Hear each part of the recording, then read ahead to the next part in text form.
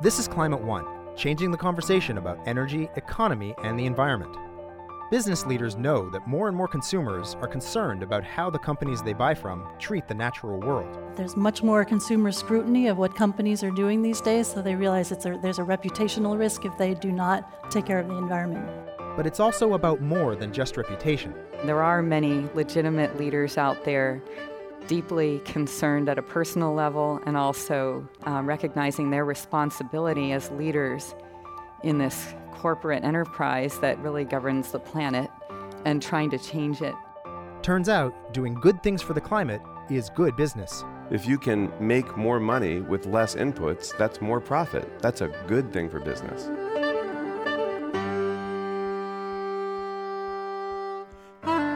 Aligning profits with the planet. Up next on Climate One.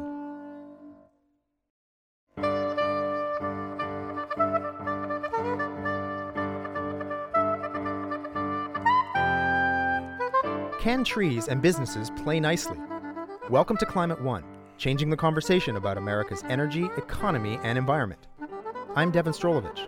Climate One conversations with oil companies and environmentalists, Republicans and Democrats, are recorded before a live audience and hosted by Greg Dalton.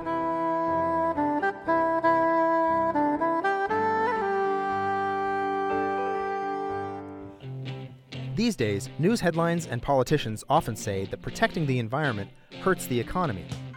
Sure, it's cheaper to dump waste in the air or water, passing costs on to the public.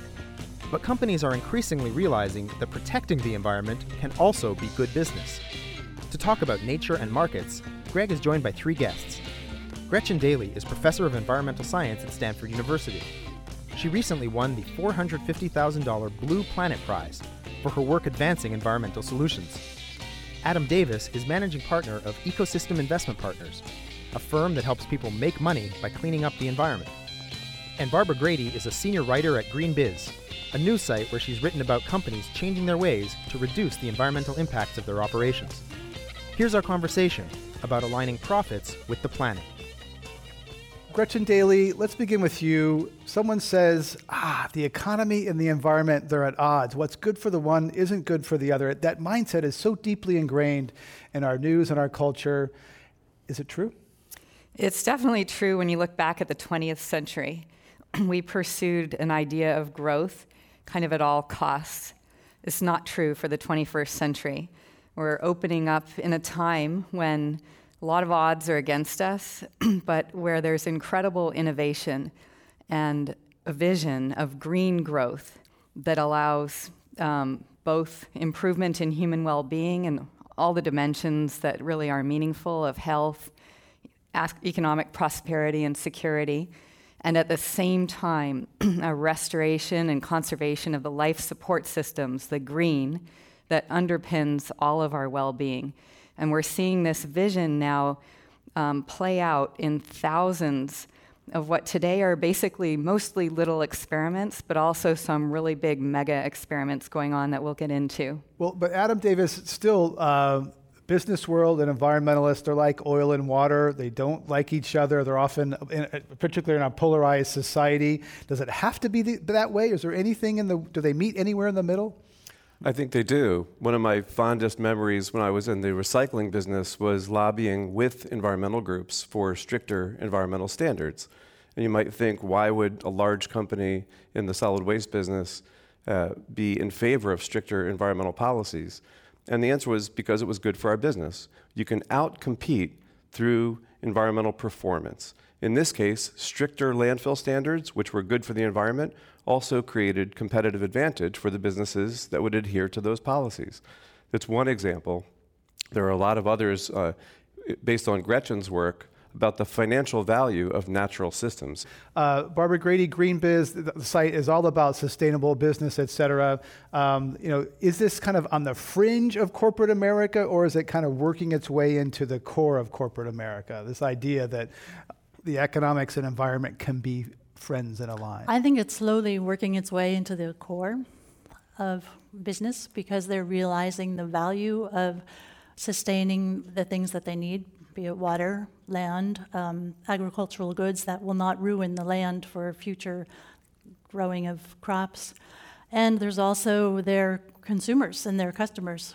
There's much more consumer scrutiny of what companies are doing these days, so they realize there's a reputational risk if they do not take care of the environment. If I might, Gretchen was talking about the difference between the 20th century and the 21st, and I think some of that is the difference between environmentalism and sustainability. So environmentalism at its core is against something. So all the environmental laws in the United States, the Clean Water Act, the Clean Air Act, Endangered Species Act, Superfund, all these laws, as necessary as they are, we're fundamentally saying, no, stop it, don't move, this is the limit. And those laws were critical when pollution was out of control. The question now is, after we've internalized a lot of those problems into normal business practice, and compliance is commonplace, how do you move from a place of simply trying to stop bad things and asking instead, how would you make products and services in a sustainable manner? It's a totally different kind of question and a much more challenging one.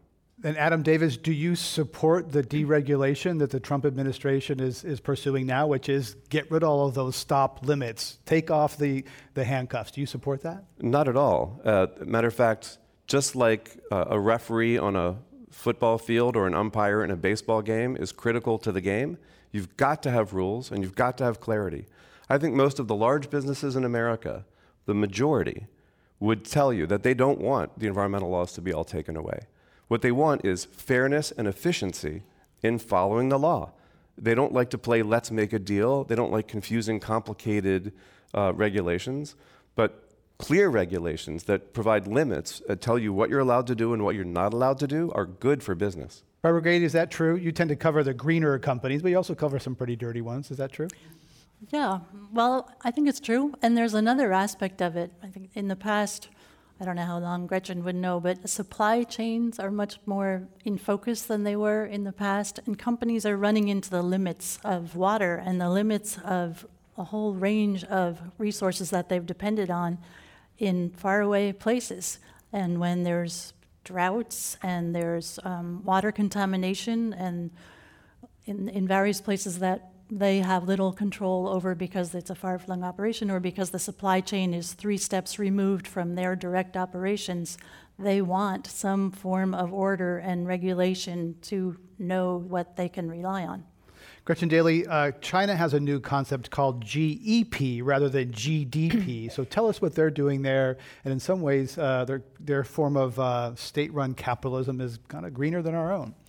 Well, China is a fascinating case today. We read mostly about the disasters unfolding in land, air, and water across the country. But the current president, Xi Jinping, is widely quoted now for saying something loosely translated as clean water and lush mountains are gold and silver. We will not trade them for gold or silver. And he's called for exactly what we need everywhere, and that is a systematic way of tracking how we're doing when it comes to our natural capital, the lands, water, and biodiversity, all the life forms, the machinery of nature that keeps the biosphere, that beautiful thin layer of life around Earth's surface, functioning and supporting all life. And what Xi Jinping has asked for is a metric and a whole system of accounts to go alongside GDP, gross domestic product, to allow for judging performance, for investment across the country. And this new metric is called gross ecosystem product. And it'll measure and track across China, every province, every little county and cities, how much value is there in the land and in the, in that clear water and in the lush mountains, that gold and silver, supporting different aspects of human well-being and of just the very natural systems and nature that does in some ways have immeasurable value when we think most deeply about it.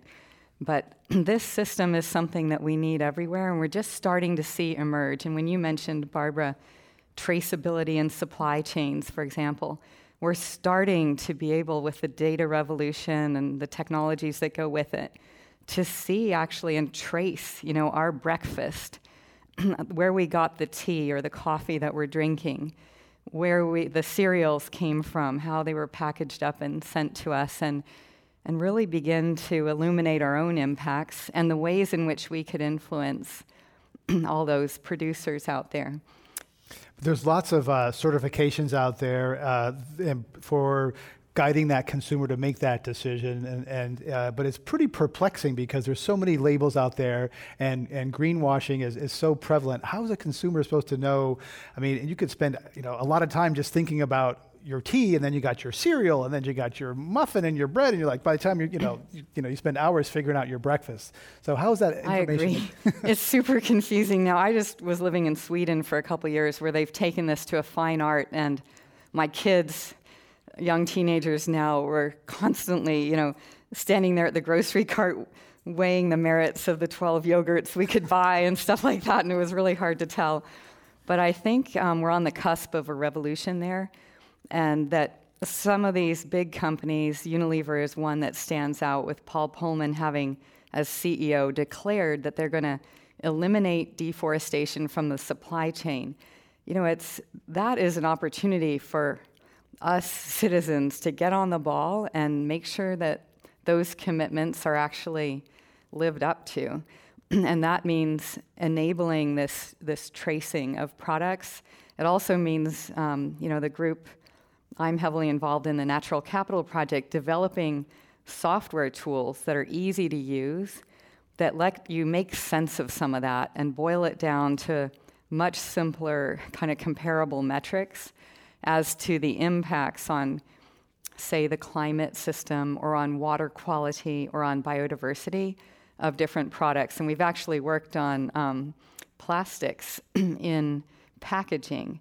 Should you have bioplastics that come from different bio feedstocks like corn or others, or should we have petroleum-based plastics? And these, Adam and I could laugh. I know he knows a lot more about this than most, and you could go in circles thinking about the full life cycle assessment and stuff, but I think we're going a lot further today with the technology out there for tracing and for really understanding what the impacts are of different choices. So I'd say it's frustrating now, but I think we got to keep pushing, and we're going to get the clarity what we need. It's sort of like the dashboard on your car. Yeah. A car is an amazingly complicated thing, and people don't really understand how it works. But if you get in and look at the basic information on the dashboard, you can make a decision about what to do. And I think that's happening both in consumer products and through certifications, and also through things like ecosystem service measurements. So things that used to be completely abstract, like carbon, water value, and biodiversity, most of all probably, those three things now have much more substantial metrics that are quantifiable and repeatable, and then people can make sense of them and use them. We're talking about how to align profits with the planet on today's Climate One. You can subscribe to our podcast at our website, climateone.org. Greg Dalton will continue his conversation in just a moment.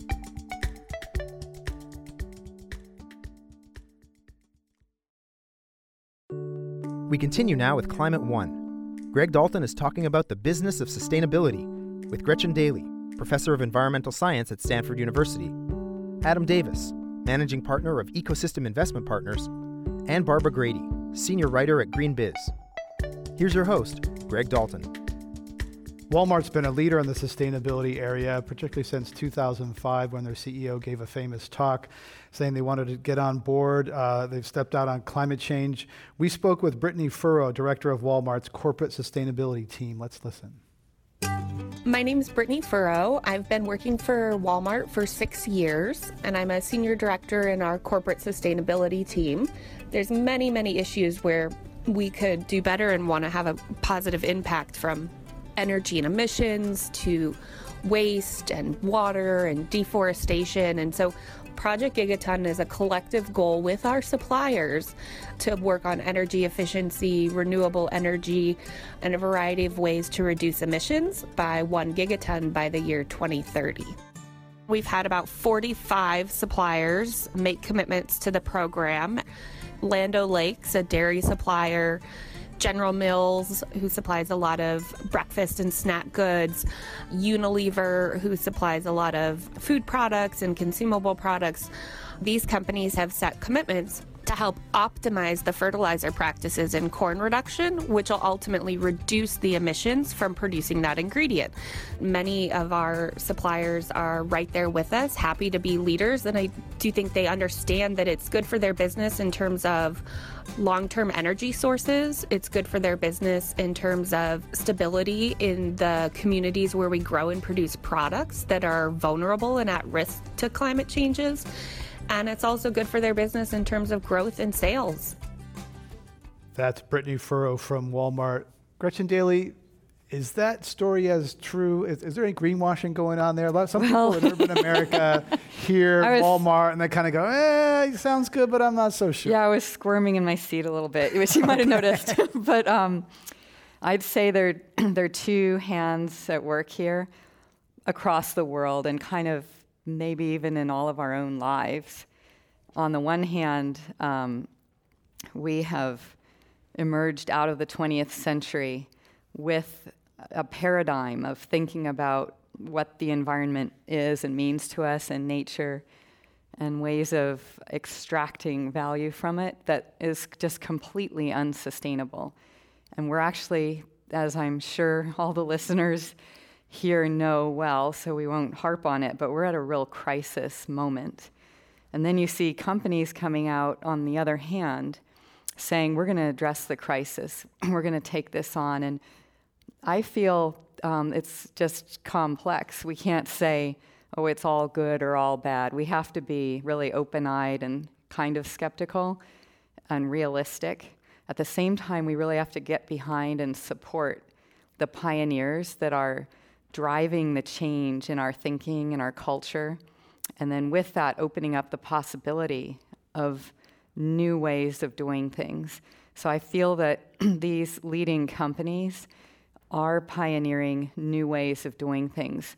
If no one judges them, who knows if they'll really go anywhere with that. It's easy to slip back into the old easier profits and stuff, but there's huge incentive, and I'm sure Adam and Barb, can elaborate more, to change now. And there are many legitimate leaders out there deeply concerned at a personal level and also recognizing their responsibility as leaders in this corporate enterprise that really governs the planet and trying to change it. Barbara Grady, Walmart can have a lot of impact given their scale, and they reduce packaging on something, they can really have an impact, but yet underneath, they want more sales, more consumption.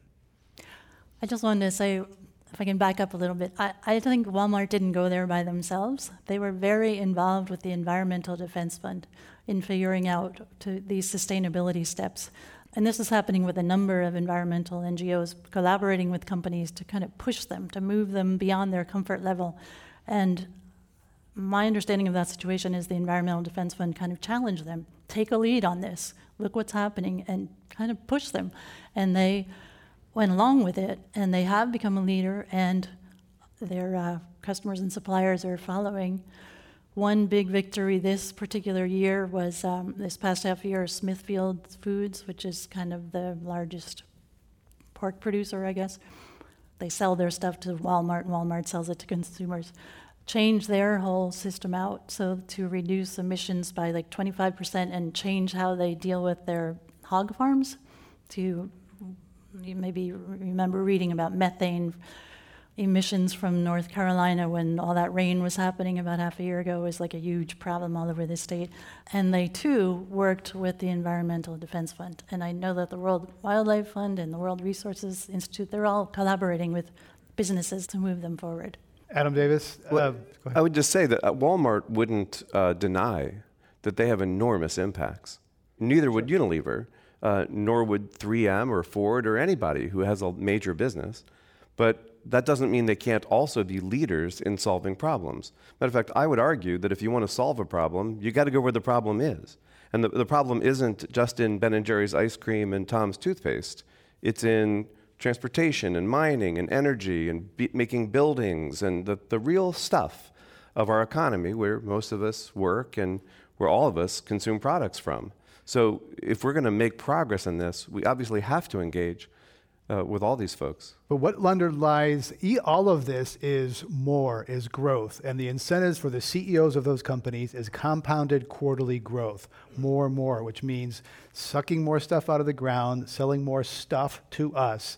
And it's that part that none of these companies are kind of scratching the surface. But that driver, Adam Davis, that ultimately, where does that head? So that's only half the story, right? Because half the story is growth and half the story is efficiency. If you can make more money with less inputs, that's more profit. That's a good thing for business. And some people would say the technology industry is doing that because it's more virtual. It's not as kind of bricks and mortar, tangible things. Well, they end electrons. up promoting the production of and the consumption of goods and services. So the information folks are not off the hook in my point of view at all. But what I would say is that if you look at where things come from and where they go, right? Everything starts with primary resource extraction. So mining, agriculture, oil, and timber, right? That's where everything comes from. Everything in this room, everything we're wearing, it all comes from those four places. And at the end of the system, you have landfills. And in between, you have this enormous system of manufacturing, transportation, distribution, retailing, consumption, and so on. Everyone in the middle has an incentive to be efficient. But the people at the beginning and the end get paid by the ton. So it's about recognizing the fundamental incentives that people respond to as they make their business decisions and working through policy to make the incentives line up so that you can outcompete through environmental performance. And when you get the policy right, the more good you do, the more money you make. If you're just joining us, we're talking about nature and capitalism at Climate One. I'm Greg Dalton. My guest is Stanford professor Gretchen Daily. You just heard from investor Adam Davis, and we have reporter Barbara Grady. We're going to go to our lightning round and ask you a true or false question for each of you. Starting with Adam Davis, true or false, you enjoy hunting? Yes, I do. Barbara Grady, you enjoy hunting? No, I don't. Gretchen Daily, hunters are some of the most ardent conservationists. True. Also for Gretchen Daily, the hundreds of millions of dollars Stanford and other universities have received from fossil fuel companies compromises the independence of environmental and energy research. I'd say I have some worries there. Okay, that's a Okay, this is an association, so I'm going to mention a noun or something, and you're going to give me your unfiltered first thought without regard for what your mom or your boss or anyone else might think. Barbara Grady, Chevron. Not a good neighbor. Adam Davis, blue jeans. Levi's. Dying of clothes is one of the biggest environmental impacts. Gretchen Daily, Ryan Zinke, U.S. Secretary of the Interior. I'm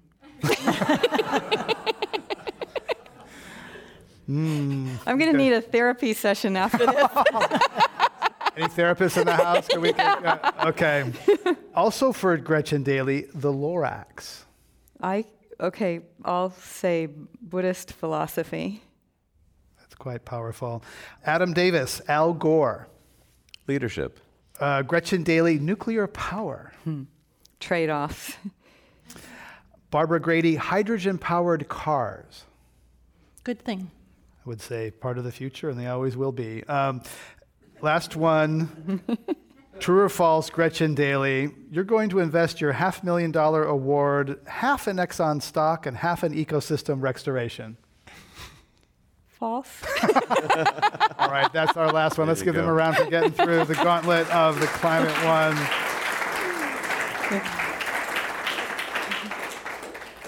Population is something that environmentalists don't like to talk about. Gretchen Daily, you were mentored by Paul Ehrlich, who wrote The Population Bomb, I think 50 years ago this year or next year ago. 68, I think. 50, okay, so a lot of people criticize him for saying, the boom you forecast didn't happen. It might have been just a matter of time, but we can talk about all these things, but it feels like rearranging the deck chairs on the Titanic, if we're really going to Al Gore said to me the other day, 11 billion people. Mm-hmm.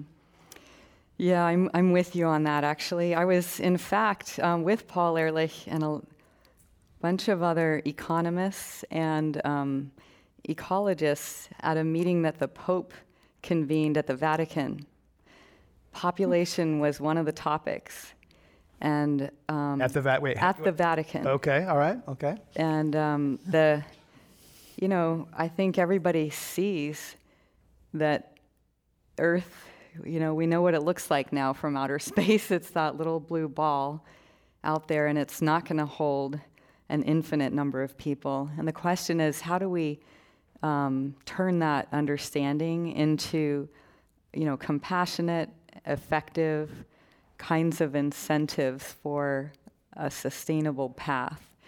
And it requires understanding, why people have the number of kids that they do. And there are a lot of really good reasons to have large families. And until we address those reasons, which include things like having labor to help run the farm, having security in one's old age or ill health, and just maybe not having other options for controlling one's fertility or one's livelihood.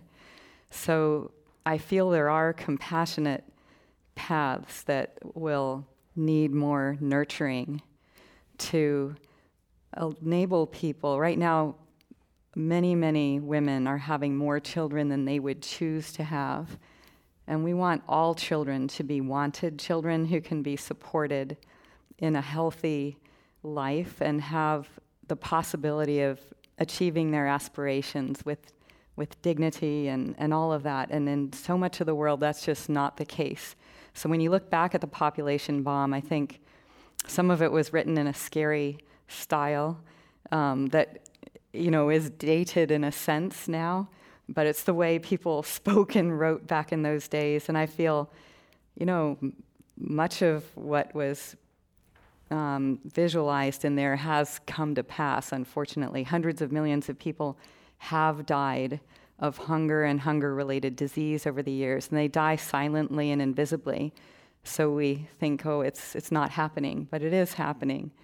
And we now have, a couple billion people, at least, living lifestyles that we would never voluntarily trade for. And unless we open our eyes as a society and as individuals and understand the situation more, and the role that population plays in intensifying our challenges, we're not going to really get to the dream.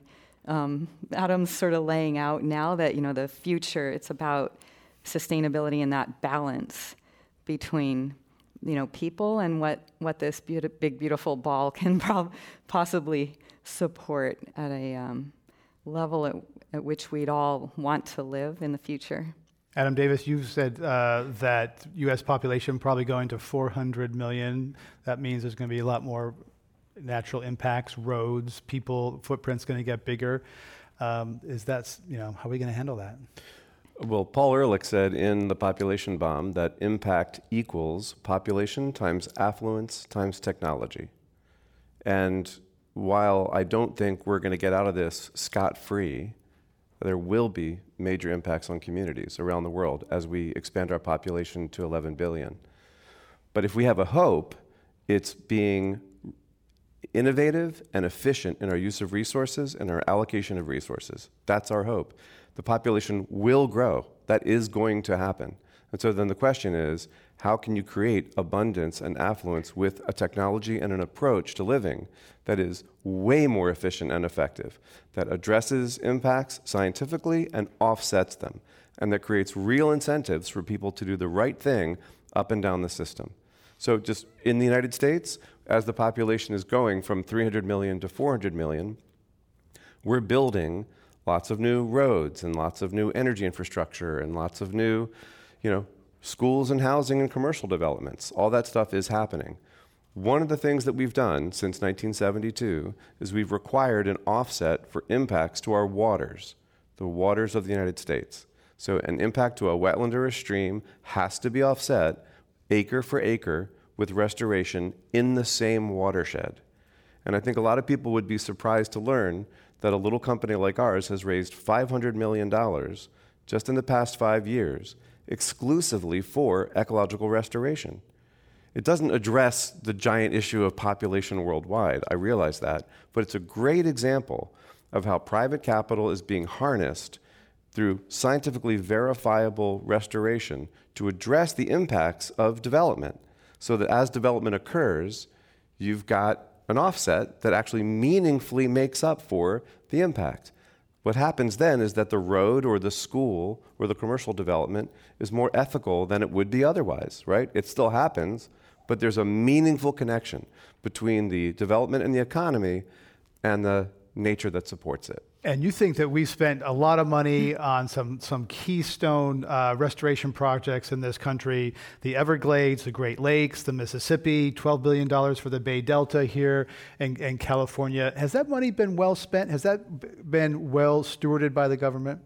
I think that the folks that were responsible for putting that money to work were doing the best they could within the circumstances they faced. So the folks who were in charge of CalFed here in California, that were responsible for implementing restoration of the Bay Delta, were responding to demand from constituents, right? The science community wanted more science, advocacy wanted more advocacy, the regulators wanted more regulation, and so on. But there was very little voice for actually buying scientifically verifiable units of restoration on the ground. And that's the stuff that actually would fix the Delta. So the problem with what we've done in the past is that the money has been spent, lots of money, but not buying the things that actually fix the problem. And that's beginning to change. California just recently, the Department of Water Resources just issued an RFP for the private sector and private landowners in the Delta to bid on restoration on a per unit basis. That first round is now complete. The state of Louisiana just passed legislation that allows up to $250 million in bids for private investment in restoration. It's creating a restoration economy and a restoration sector. A recent report from University of North Carolina describes 220,000 jobs a year in the United States connected to ecological restoration. $25 billion in economic activity tied to ecological restoration. This is a really exciting trend because it means that environment isn't just a cost center, it's a business. You can actually make money doing good things. That's a good thing for the kind of problem we're talking about.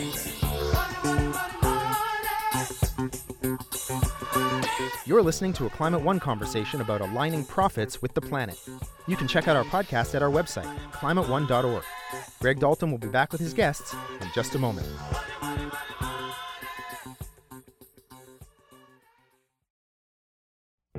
You're listening to Climate One. Greg Dalton is talking about making money doing good things for the environment with Gretchen Daly, professor of environmental science at Stanford University, Adam Davis, managing partner of Ecosystem Investment Partners, and Barbara Grady, senior writer at GreenBiz. Here's Greg. Gretchen Daly, we've been talking a lot about water.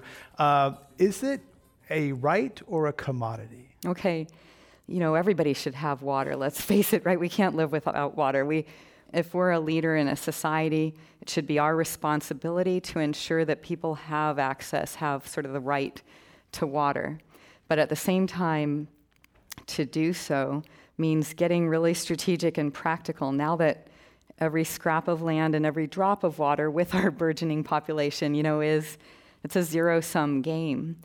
And assigning value to something, I don't think reduces its value necessarily. So, for example, if we're trying to assign value to water to limit overuse of it, it's like charging people at a buffet rather than having an all-you-can-eat buffet where kids and everybody I know, I go along getting all the desserts, charge a price, assign some table manners. That's what we're talking about in most of this. So it's not kind of one or the other. I think we need to both state our values, but then recognize who we are as a species and develop policies and kind of incentives, that rules of the game that make us play fairly with one another and achieve an outcome that we all aspire to. Not everyone agrees. We've been talking a lot about the assigning of economic value, bringing capitalism to areas, perhaps indigenous cultures, et cetera, and bringing markets, and a lot of times those outside people. Not everyone agrees with the commercialization of the environment. Amazon Watch Executive Director Lila Salazar-Lopez is one of them. Let's listen. Green capitalism is not going to save the Amazon. One of our big concerns right now, and for many years, has been the commodification of forests, or the commodification of trees, or the commodification of nature. Do we have to put a price on trees? Do we have to put a price on rivers? Do we have to put a price on forests in order to protect them? We don't believe so. We believe that if indigenous peoples and traditional peoples have the rights and territories of their forests, they will protect them. And the solutions don't always come from the dominant society. That was Lila Salazar-Lopez, Executive Director of Amazon Watch. Gretchen Dale, I'd like to get your response to that. Yeah, at one level, I agree with her completely, and feel that robbing indigenous peoples of their homes of hundreds to thousands of years and denying their stewardship of those places is utterly wrong and kind of against all of our interests. At the same time, when you look at the threats to the Amazon, one of the threats is climate change and also sort of deforestation by people other than indigenous people. And these threats really need to be addressed head on.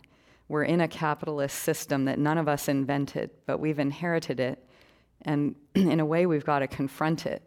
And so in that arena, I feel that the countries, for example, most responsible for driving climate change need to live up to that responsibility in a way and address it and help protect the Amazon, which is just a crucial part of the whole planet's life support systems. If the Amazon disappears, it's going to have massive impacts absolutely everywhere.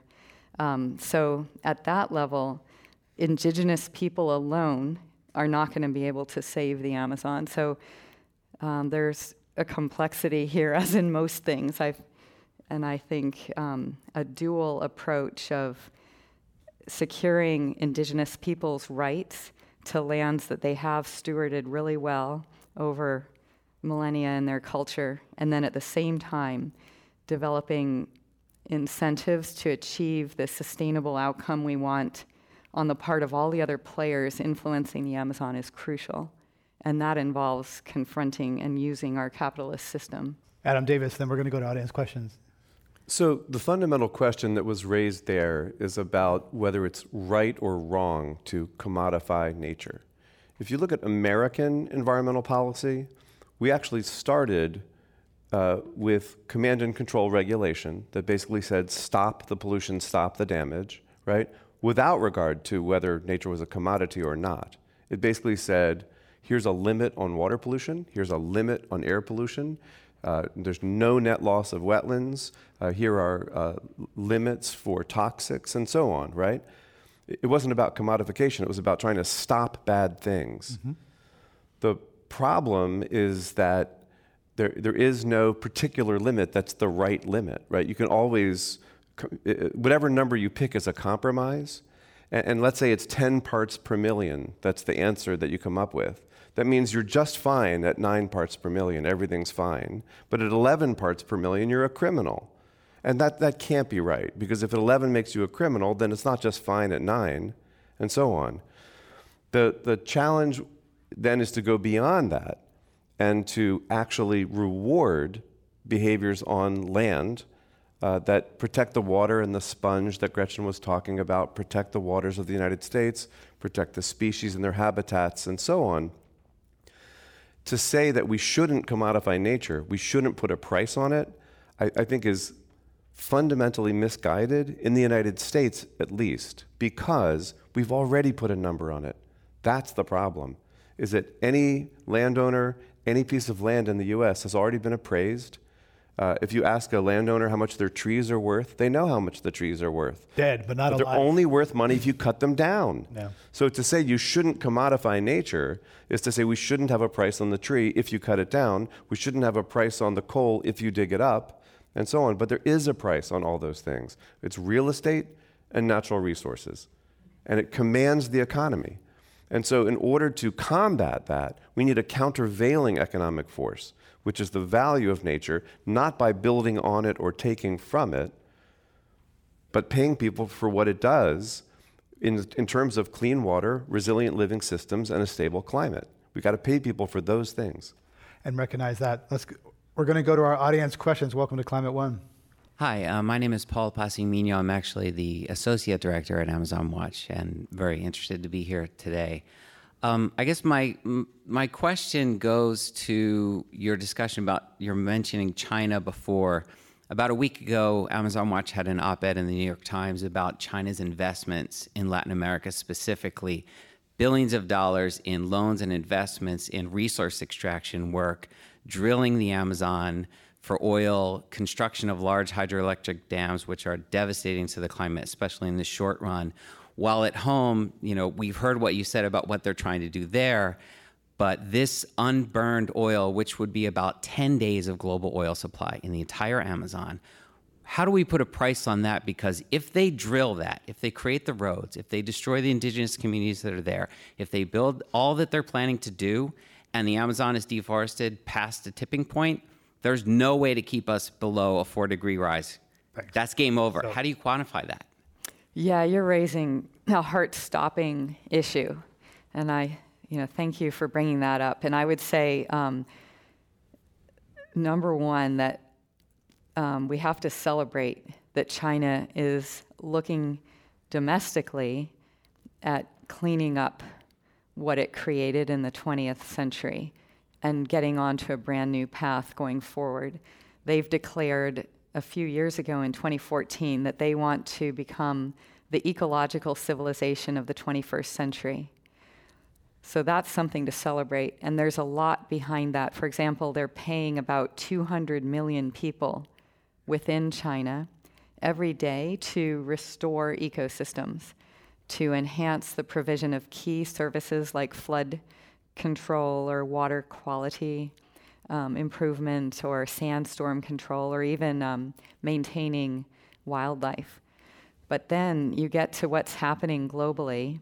I mean, number one, we don't even know whether this is going to play out in favor of nature in China, right? There are a lot of forces at play, and it's a vast struggle. But globally, there's a huge worry about their impact. The strategy now is to try and change the culture and the policy of investments and development, especially infrastructure development, mining and extraction, everything are pointing to within the country. But very rapidly, we're already working with key investors now on the Amazon. And the big worry is that road they call it the Twin Oceans Highway, that would connect the Atlantic to the Pacific and potentially be utterly devastating in effect. And there's still a bit of time to intervene in that, but it's a race. And it's not clear how this race is going to play out. Adam Davis? This reminds me of a story I once heard where there was a talk about environmental markets and how you create incentives for things. And a guy said, I live in an area where there's these precious endangered turtles, and they're on the beach, and people are driving their cars up and down the beach and killing the turtles. What kind of incentive should you have for that situation? And the guy said, just tell them no, there's no driving on the beach.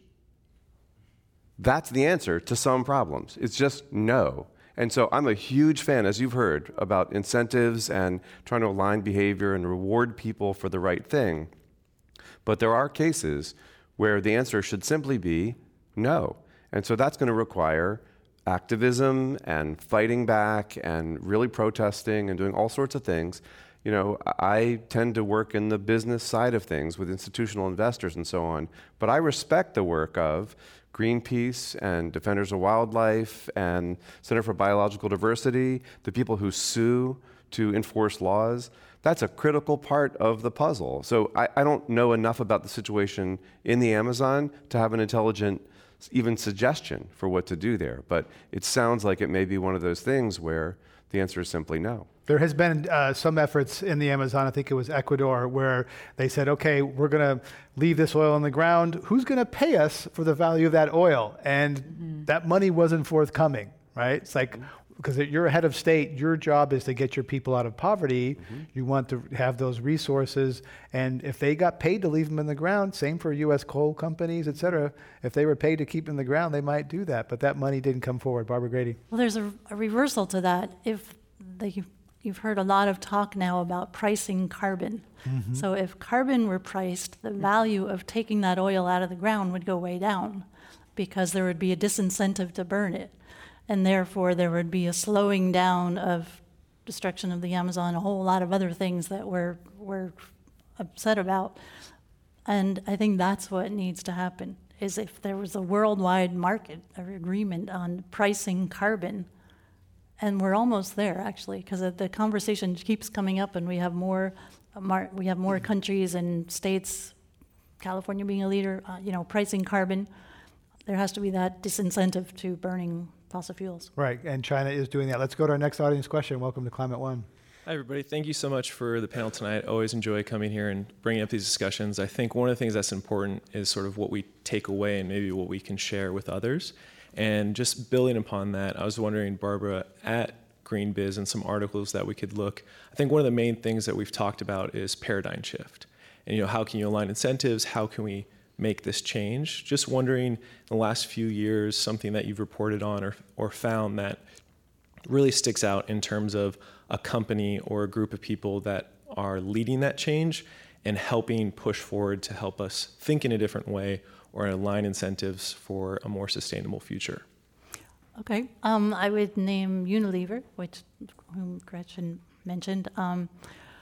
There are, and Michael Bloomberg, there are definitely business leaders out there that are very much, we've got to change what we're doing. We cannot keep doing business as usual.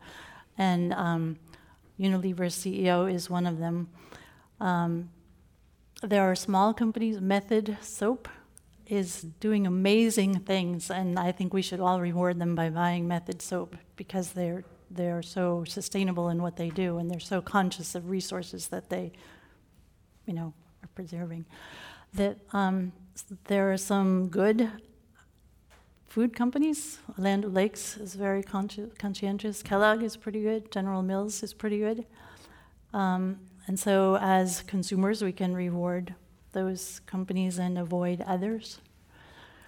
There's actually a study from Oxfam behind the brands that Barbara told me about, and they ranked a number of brands. Unilever was number 1, Nestle number 2, Coca-Cola number 3, Kellogg's 4, and Mars 5. Now, this was complex. They actually graded the companies on land, women, farmers, workers, climate, water, lots of different things, kind of a grade in each area. You pick which one's most important to you. Actually, at the bottom, Danone, the French food and dairy company, and also General Mills. You might find different things. They might come out good in one area, but not so good in the others. But that's Oxfam ranking those consumer brands by all of those things. I want to wrap up by asking about something we haven't quite touched on, and that is the circular economy. Gretchen Daly, tell us what that is. Well, I think the idea there is just, that whatever we generate in terms of impact on our big, beautiful sphere, that be kind of integrated into all the life support processes and leave no net, negative impact. And the idea in bringing it into our economy is to drive us toward consuming things that are produced in a sustainable way, whose production could continue indefinitely if under the practices that we had now. And into, at the end of the life, however we get rid of stuff, that would be sustainable too. And we are seeing a big shift in some areas. It's just exhilarating, for example, seeing the shift to cleaner energy. We just bought a Leaf, and my kids love driving around in this Leaf and having solar cells on the roof, and a lot of that was thanks to subsidies offered through the state of California and even federally. So we got to keep moving toward a situation where if you imagined a dome over where we live, where everything going on in that dome, you could just live happily and you didn't need to bring in stuff from the outside or throw it out across the fence into another part of the world. So I think if we step back, what we're trying to get to kind of in closing here is a common language and framework for guiding all of that and accounting for the dependence of all of us, all these intricate connections between people and nature, whether it's thinking about the little bees that helped pollinate the coffee we drank this morning, all the way through to trees in the Amazon that are helping to stabilize the climate that we were so lucky to live in, be born into. And the circular economy is one framework for helping to kind of make all that happen and guide us as we're going and show where, like in a dashboard, you're going off the tracks.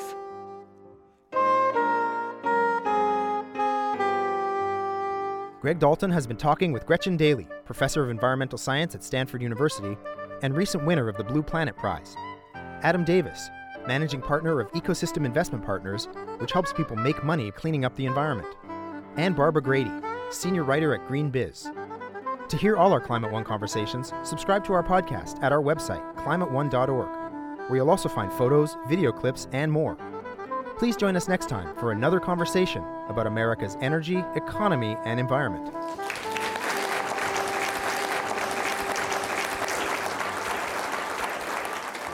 Climate One is a special project of the Commonwealth Club of California. Jane Ann Chen is the producer. Kelly Pennington directs our audience engagement. Carlos Manuel is our booker and associate producer. The audio engineer is William Bloom. Annie Chelsea and Devin Strolovich are the editors. I'm Greg Dalton, the executive producer and host. The Commonwealth Club CEO is Dr. Gloria Duffy. Climate One is presented in association with KQED Public Radio.